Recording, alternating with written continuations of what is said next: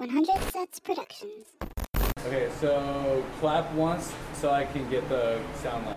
Perfect. And then whenever you're ready, let me get your story. I remember the first time I told a threesome joke, and it was probably about 100 people there.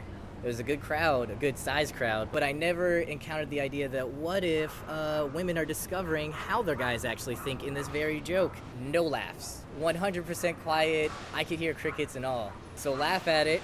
Laugh at the true stuff because it's great. But yeah, silence on the stage is deadly. Oh man, they hated me. Yes, I am your grandmother. Rosh Mama? Yes, I am your grandmother. Rosh Mama? Yes, I am your grandmother. Rosh Mama? Yes, I am your grandmother. Rosh Mama? Yes, I am your grandmother. Rosh Mama? Yes. 100 Sets Productions.